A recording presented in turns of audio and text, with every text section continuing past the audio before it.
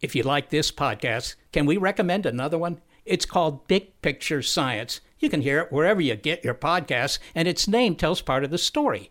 The big picture questions and the most interesting research in science. Seth and I are the hosts. Seth is a scientist. I am Molly, and I'm a science journalist. And we talk to people smarter than us, and we have fun along the way. The show is called Big Picture Science, and as Seth said, you can hear it wherever you get your podcasts.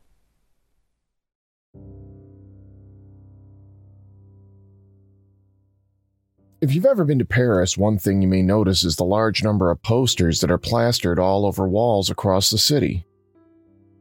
This is actually something that's been in practice for centuries.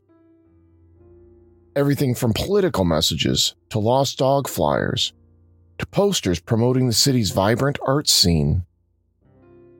But one morning in August 1623, a particularly unusual series of notices appeared overnight that caused a different sort of public sensation. One of these posters declared, "We deputies of the Principal College of the Brethren of the Rosy Cross are staying visibly and invisibly in this town by the grace of the Most High, to whom the heart of the just turns. We show and teach without books or masks how to speak the language of every country where we wish to be, to bring our fellow man out of the error of death."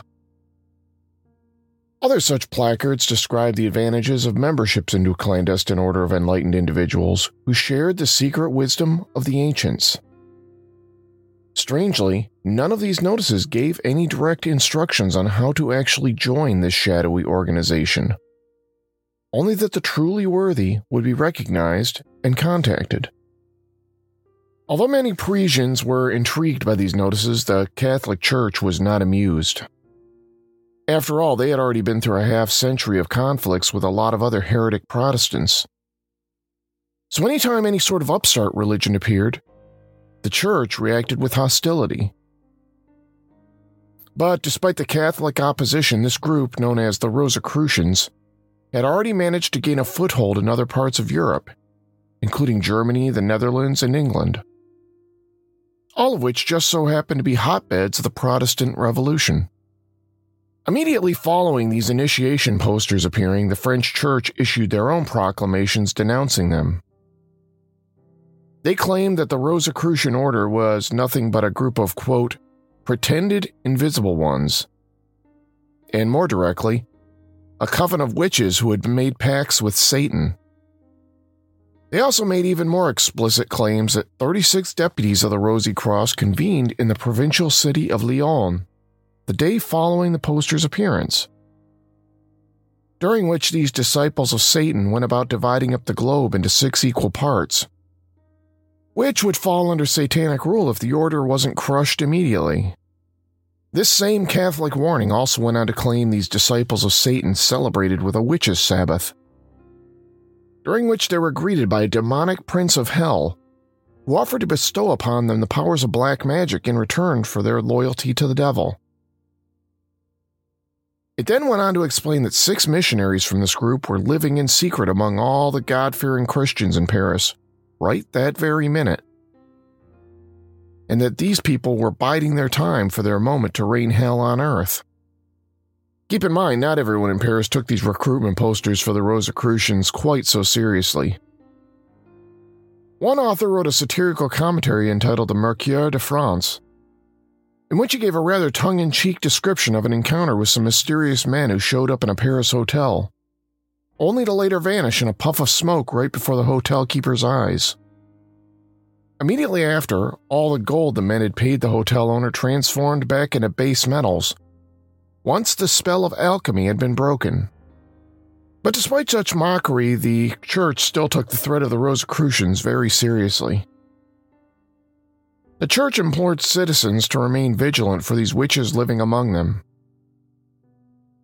They asked that anyone who loved their church, their king, and their god to immediately report any suspected members of the Rosicrucian order. Now, it's certainly possible to argue how good of a job the church did in stomping out the Rosicrucians in Paris. During this time, no members of the Rosicrucians were ever brought forth and punished. This was either because the order never gained a foothold in the city, Or perhaps they simply continued to operate in secret. Or maybe, as some historians have suggested, the whole thing was nothing but a hoax. The Rosicrucians are one of the more unusual secret societies in history. That's in part because there are many scholars who even today insist that the order's founder, Christian Rosenkreuz, was a fictional character. According to the official biography, Rosenkreuz was a German aristocrat born in 1378. He was orphaned at age 4 and raised in a monastery. As a young boy, he set out on a pilgrimage to the Holy Land with a monk.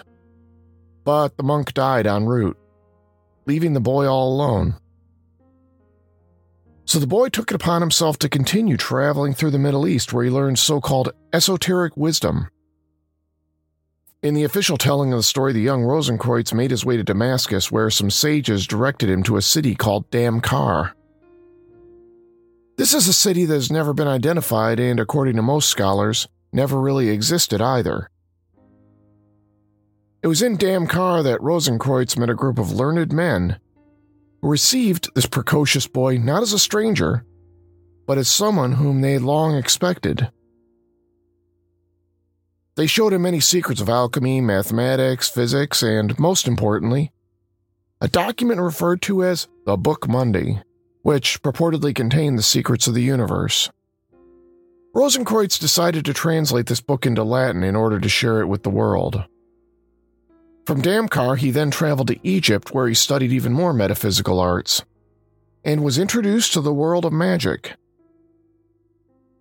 In Morocco, he learned about the ancient teachings of the Kabbalah. The more Rosenkreuz learned, the more he integrated it all together into one central philosophy, which would become known after his purported death as Rosicrucianism.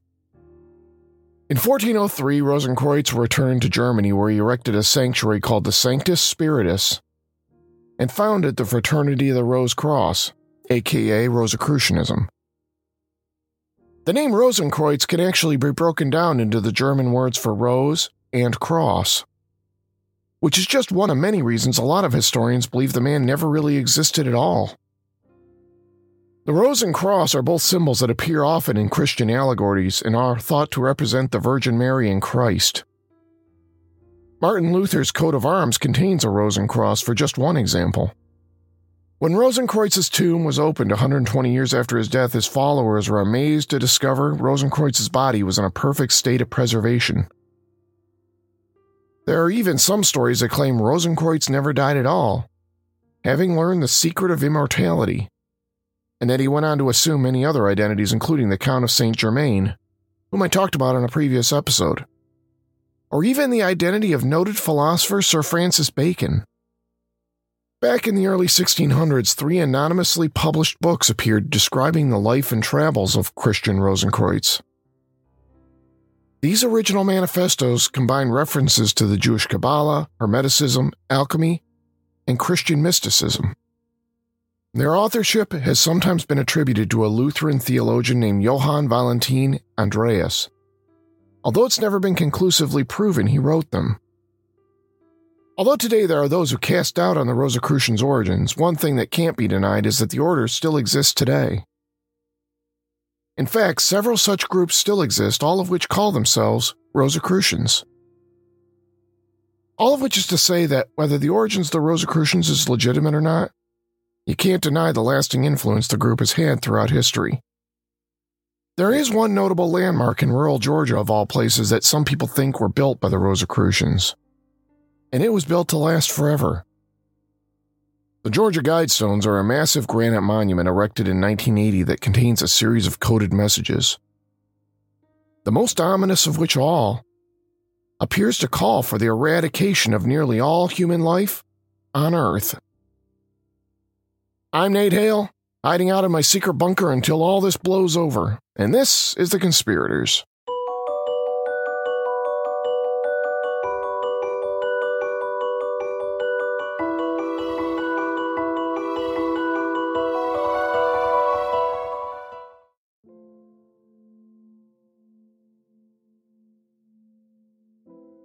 One afternoon in June 1979, a man calling himself R.C. Christian strolled into the Alberton Granite Finishing Company in Elbert County, Georgia. He claimed to be a representative of a small group of loyal Americans who were interested in commissioning a monument that would act as a combination compass, clock, and calendar, and that this structure should be built to withstand what he described as catastrophic events. We don't know a lot about this mysterious man. The company's president, Joe Fendley, was the person who greeted R.C. Christian that day. He is only one of two men who knew Christian's true identity, and Fendley swore that he would take the man's secret to his grave. The most we have is a vague description of the mysterious R.C. Christian given by someone else who met him once, in that he was older and balding with a fringe of white hair. One of the only other things we know about him is that he had money, and a lot of it. Beyond that, the man's identity remains a mystery. At the time, Fendley was busy taking care of the week's payroll and was only half listening to the man as he described what he was looking for. Well, when the man started talking about wanting massive slabs of granite cut that were much larger than anything the company had ever quarried before, Fendley perked up. At first, Fendley thought the man was a nut, so he gave him a quote several times higher than any project the company had ever given before. The job would require special tools, heavy equipment, and paid consultants to get every detail correct. Much to Fendley's surprise, the man agreed. In fact, the monument's final cost came to $500,000 in 1980 money, which, factoring in inflation, would be about $1.6 million today. Christian then went to the local bank in Alberton and worked with banker Wyatt Martin to arrange the finances. Like Fendley, Martin thought the man was off his rocker, but soon came to realize how serious he really was. In an interview Martin gave, he said he even tried to discourage Christian by telling him what a waste of money it was, and that he might as well throw the cash in the gutters. Christian just looked at him sadly and shook his head like he was feeling sorry for him. Then he replied, "You don't understand." Martin took Christian to the town square where he showed him the largest project the Alberton Granite Company had ever undertaken, the Bicentennial Memorial Fountain. This fountain included 13 granite panels, each about 2 by 3 feet.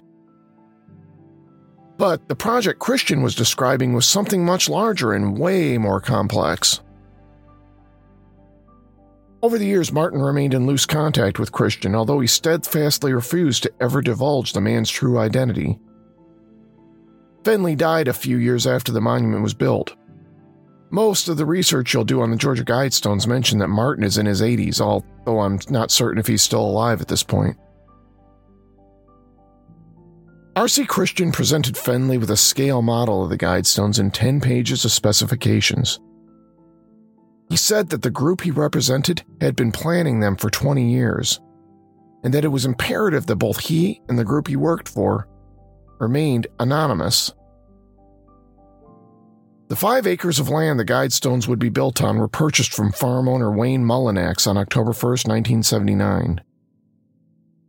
Christian chose the location after circling the area in a private plane, then being led to the exact spot by Martin and Fendley. Mullinax and his children were also granted lifetime cattle grazing rights on the property. When Christian returned to Martin's office Monday morning, Martin explained that if they were going to proceed with the finances, he would have to know the man's true identity.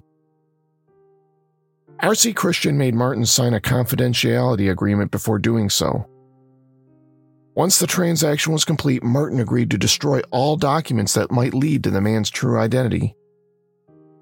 He also said Christian paid for the monument by sending money from different banks all over the country in order to make the paper trail that much more difficult to follow.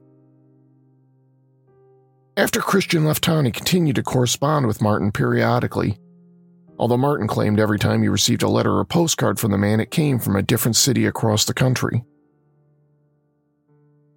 On March 22, 1980, the monument was unveiled in front of a crowd of a few hundred people. Later, Christian would transfer ownership of the land and Guidestones to Elbert County. The monument stands 19 feet 3 inches tall at its tallest point. It consists of 4 large slabs of stone, each of which stands 16 feet 4 inches tall, with a capstone laid on top. The stones are so large they had to hire a couple of master stone cutters to smooth them. The stones are also precisely oriented to the stars. The east and west corners of the monument precisely track sunrise and sunset, while a slot cut into one of the slabs marks the winter and summer solstice. A shaft drilled through the central stone marks Polaris, the North Star, while another slit cut through the capstone is set precisely to mark the noonday sun. But although the engineering it took to turn this massive hunk of granite into a compass and calendar is quite a feat in itself, it's the messages written on the stones that set off the biggest alarm bells for some people. When the monument was unveiled, some supporters like Yoko Ono praised their messages as an uplifting call to rational thinking, while opponents immediately declared them to be either the work of Satanists or the New World Order. Either way, opponents of the monument were convinced the group behind the Guidestones were hell-bent on bringing about the end of the world. So what do these messages say? Well, for that you have a lot of options to read them. The 10 lines of text repeat themselves all over the stones and appear in English, Spanish, Swahili, Chinese, Arabic, Hindi, Hebrew, and Russian, the 8 most widely spoken languages on Earth, which would seem to indicate the group behind the monument's construction wanted their message to be as widely read as possible. There's also a sort of mission statement that appears in English, Egyptian hieroglyphics, Classical Greek, Sanskrit, and Babylonian cuneiform that reads, "Let these be guidestones to an age of reason." The main part of the stones, though, are the 10 commandments written on each slab. If you read up from the bottom, the first 9 messages are as follows. Be not a cancer on the earth, leave room for nature, leave room for nature. Prize truth, beauty, love, seeking harmony with the infinite. Balance personal rights with social duties. Avoid petty laws and useless officials. Let all nations rule internally, resolving external disputes in a world court. Protect people and nations with fair laws and just courts. Rule passion, faith, tradition, and all things with tempered reason. Unite humanity with a living new language.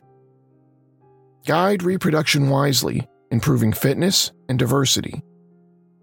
Now, those 9 messages taken by themselves might not seem too controversial, but taken in context with the last message, the very first if you decide to read from top to bottom, they all take on a much more sinister connotation. That top message reads, maintain humanity under 500 million in perpetual balance with nature. Now, if you're keeping score in order to actually maintain humanity at that level, that would mean that most of the people on Earth would have to die, or perhaps be killed. This is the part that opponents of the Georgia Guidestones really take umbrage with. Some people believe the Guidestones are actually a directive for a global genocide, wiping out as much as 80 to 90% of the human race. We'll talk more about the stone's origins and possible interpretations of their meaning after a brief word from our sponsors. If you're like me, you're glad the world seems to be getting back into a more normal groove. It's nice to be able to get back out in the world and see my friends and family again, or just take a walk with my dog or do all the things that got put on hold over the past year. I know we're not out of the woods yet, but one thing that helps set my mind at ease is listening to music, and when I throw on my Raycon wireless earbuds, I can take my tunes with me wherever I go. Sometimes music is all you need to get your day going, or perhaps you might want something soothing to help you meditate and plan your day. Depending on my mood, I listen to all sorts of things: classical, jazz, hip-hop, classic rock, and of course my favorite podcasts. Let me tell you right now, Raycons are among the best way to listen. They come with a bunch of gel tips for your comfort, and unlike some other brands, they don't stick out of your ears. Raycons have a 32-hour battery life, so you can listen whenever you want and do so for a very long time. They also start at about half the price of many other premium audio brands, but they still sound just as good. Not only that, but Raycons come with a 45-day happiness guarantee, so you really can't lose. Give them a try and see what I mean. So what are you waiting for? Create your own soundtrack with Raycon. Right now, Conspirators listeners can get 15% off their order at buyraycon.com/TC. That's buyraycon.com/TC to save 15%. Buyraycon.com/TC. And now, back to the show. Are the Georgia Guidestones really calling for the end of the world as we know it? That's a matter of interpretation. The only people who probably could say for certain would be the group represented by the mysterious R.C. Christian, but to date none of their identities have ever been revealed. A few feet west of the monument, an additional explanatory stone is set into the ground. This tablet describes the different languages that were used on the stone, as well as giving a number of facts about the size and weight of the monument, along with details regarding the stone's astrological features. At the center of this stone is a message in English: "Let these be guidestones to an age of reason." There's also an inscription referring to the placement of a time capsule to be buried underneath the tablet, with blank spaces on the stone intended for filling in the dates upon which the capsule was buried. But since those dates have never been added, it remains unclear whether a capsule was ever actually buried. Grammar aficionados will also note that this tablet actually has a few punctuation problems, as well as a misspelling of the word pseudonym following the name R.C. Christian.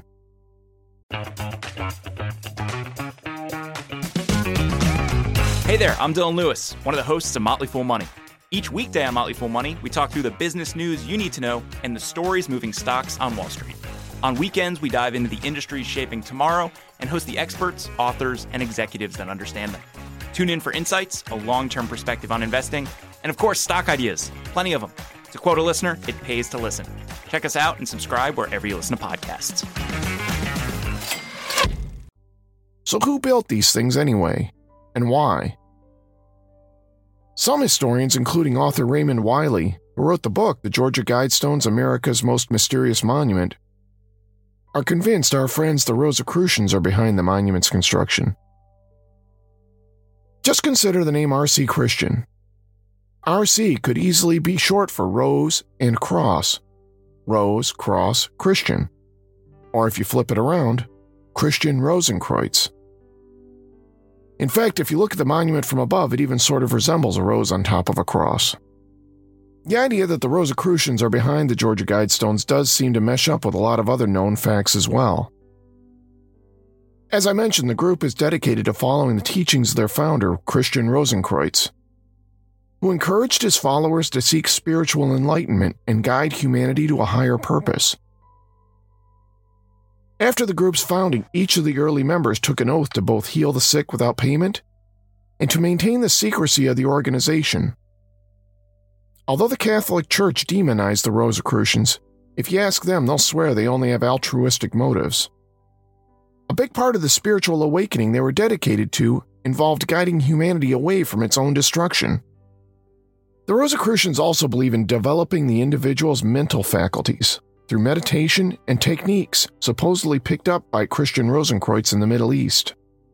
Although there have been some critics who have claimed this mental training actually includes developing psychic abilities, including psychokinesis, the power to move objects with one's mind, astral projection, the ability to travel great distances by projecting your thoughts, and perhaps most shockingly of all, the power to control other people's minds.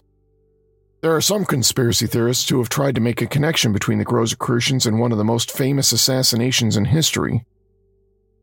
In 1968, assassin Sirhan Sirhan shot and killed then-presidential candidate Robert F. Kennedy. There are some who believe Sirhan may have been under some sort of mind control based on his disoriented mental state right before and after the shooting. One other curious thing to note about Sirhan Sirhan is that he was a Rosicrucian.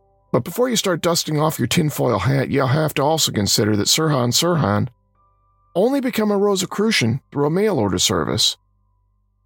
He signed up to join the order through a common mail order advertisement that appeared in the back of a lot of science fiction and hobbyist magazines. Those ads purported to ask for donations to a mysterious order that promised to grant you mystical powers and abilities, which is certainly the sort of thing that might attract someone suffering from schizophrenia, as Sirhan Sirhan purportedly was. As far as anyone knows, Sirhan Sirhan never actually had anything to do with the Rosicrucians beyond that.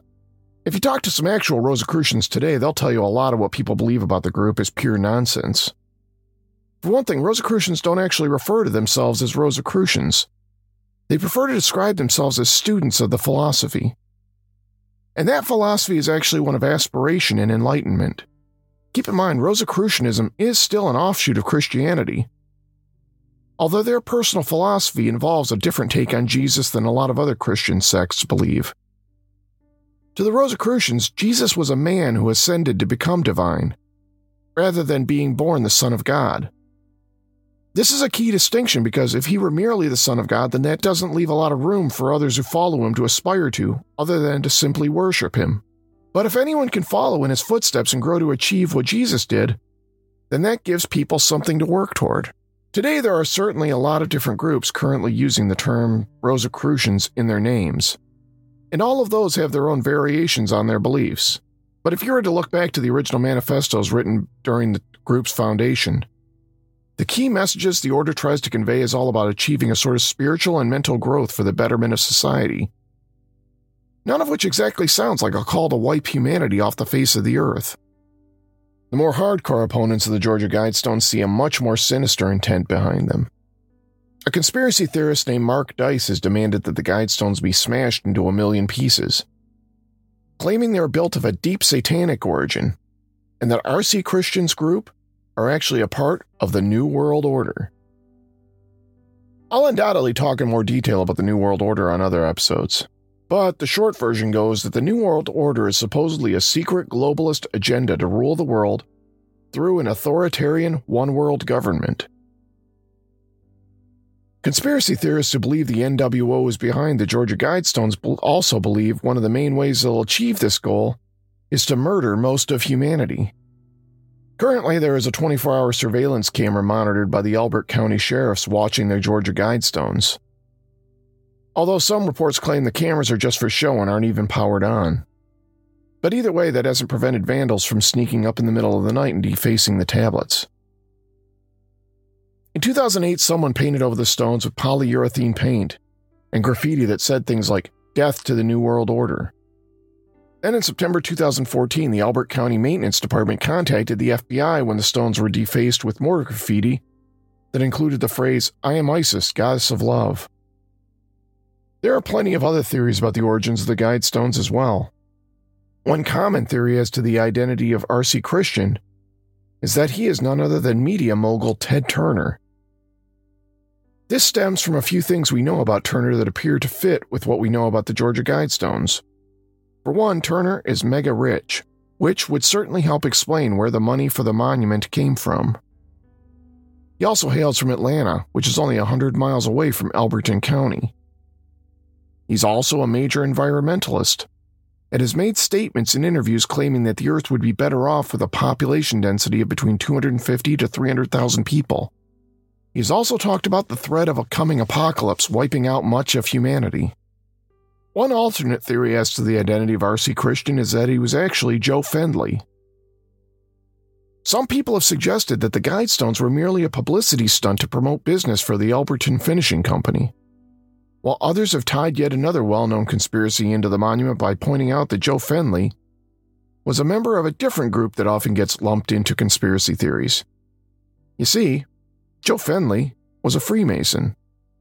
The story of the Freemasons is a subject for another show, but if you want to travel even further down that particular rabbit hole, I should also mention that two of the symbols you'll see in a lot of Freemason iconography are the rose and the cross.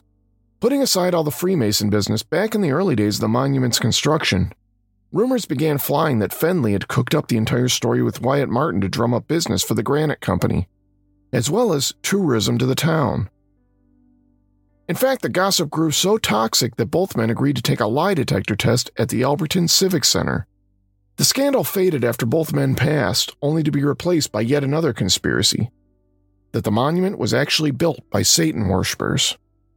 One story goes that one of the sandblasters who worked on the monument swore he heard unearthly voices and strange music as he worked. The line on the tablet about uniting humanity with a new living language sparked some local ministers to warn people of the coming of the Antichrist. Since the Book of Revelations purportedly warns people of a common tongue and a one-world government being all part of the Antichrist's sinister plans.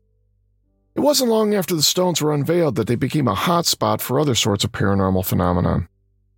A coven of witches adopted the Guidestones as one of their favorite gathering spots to perform rituals.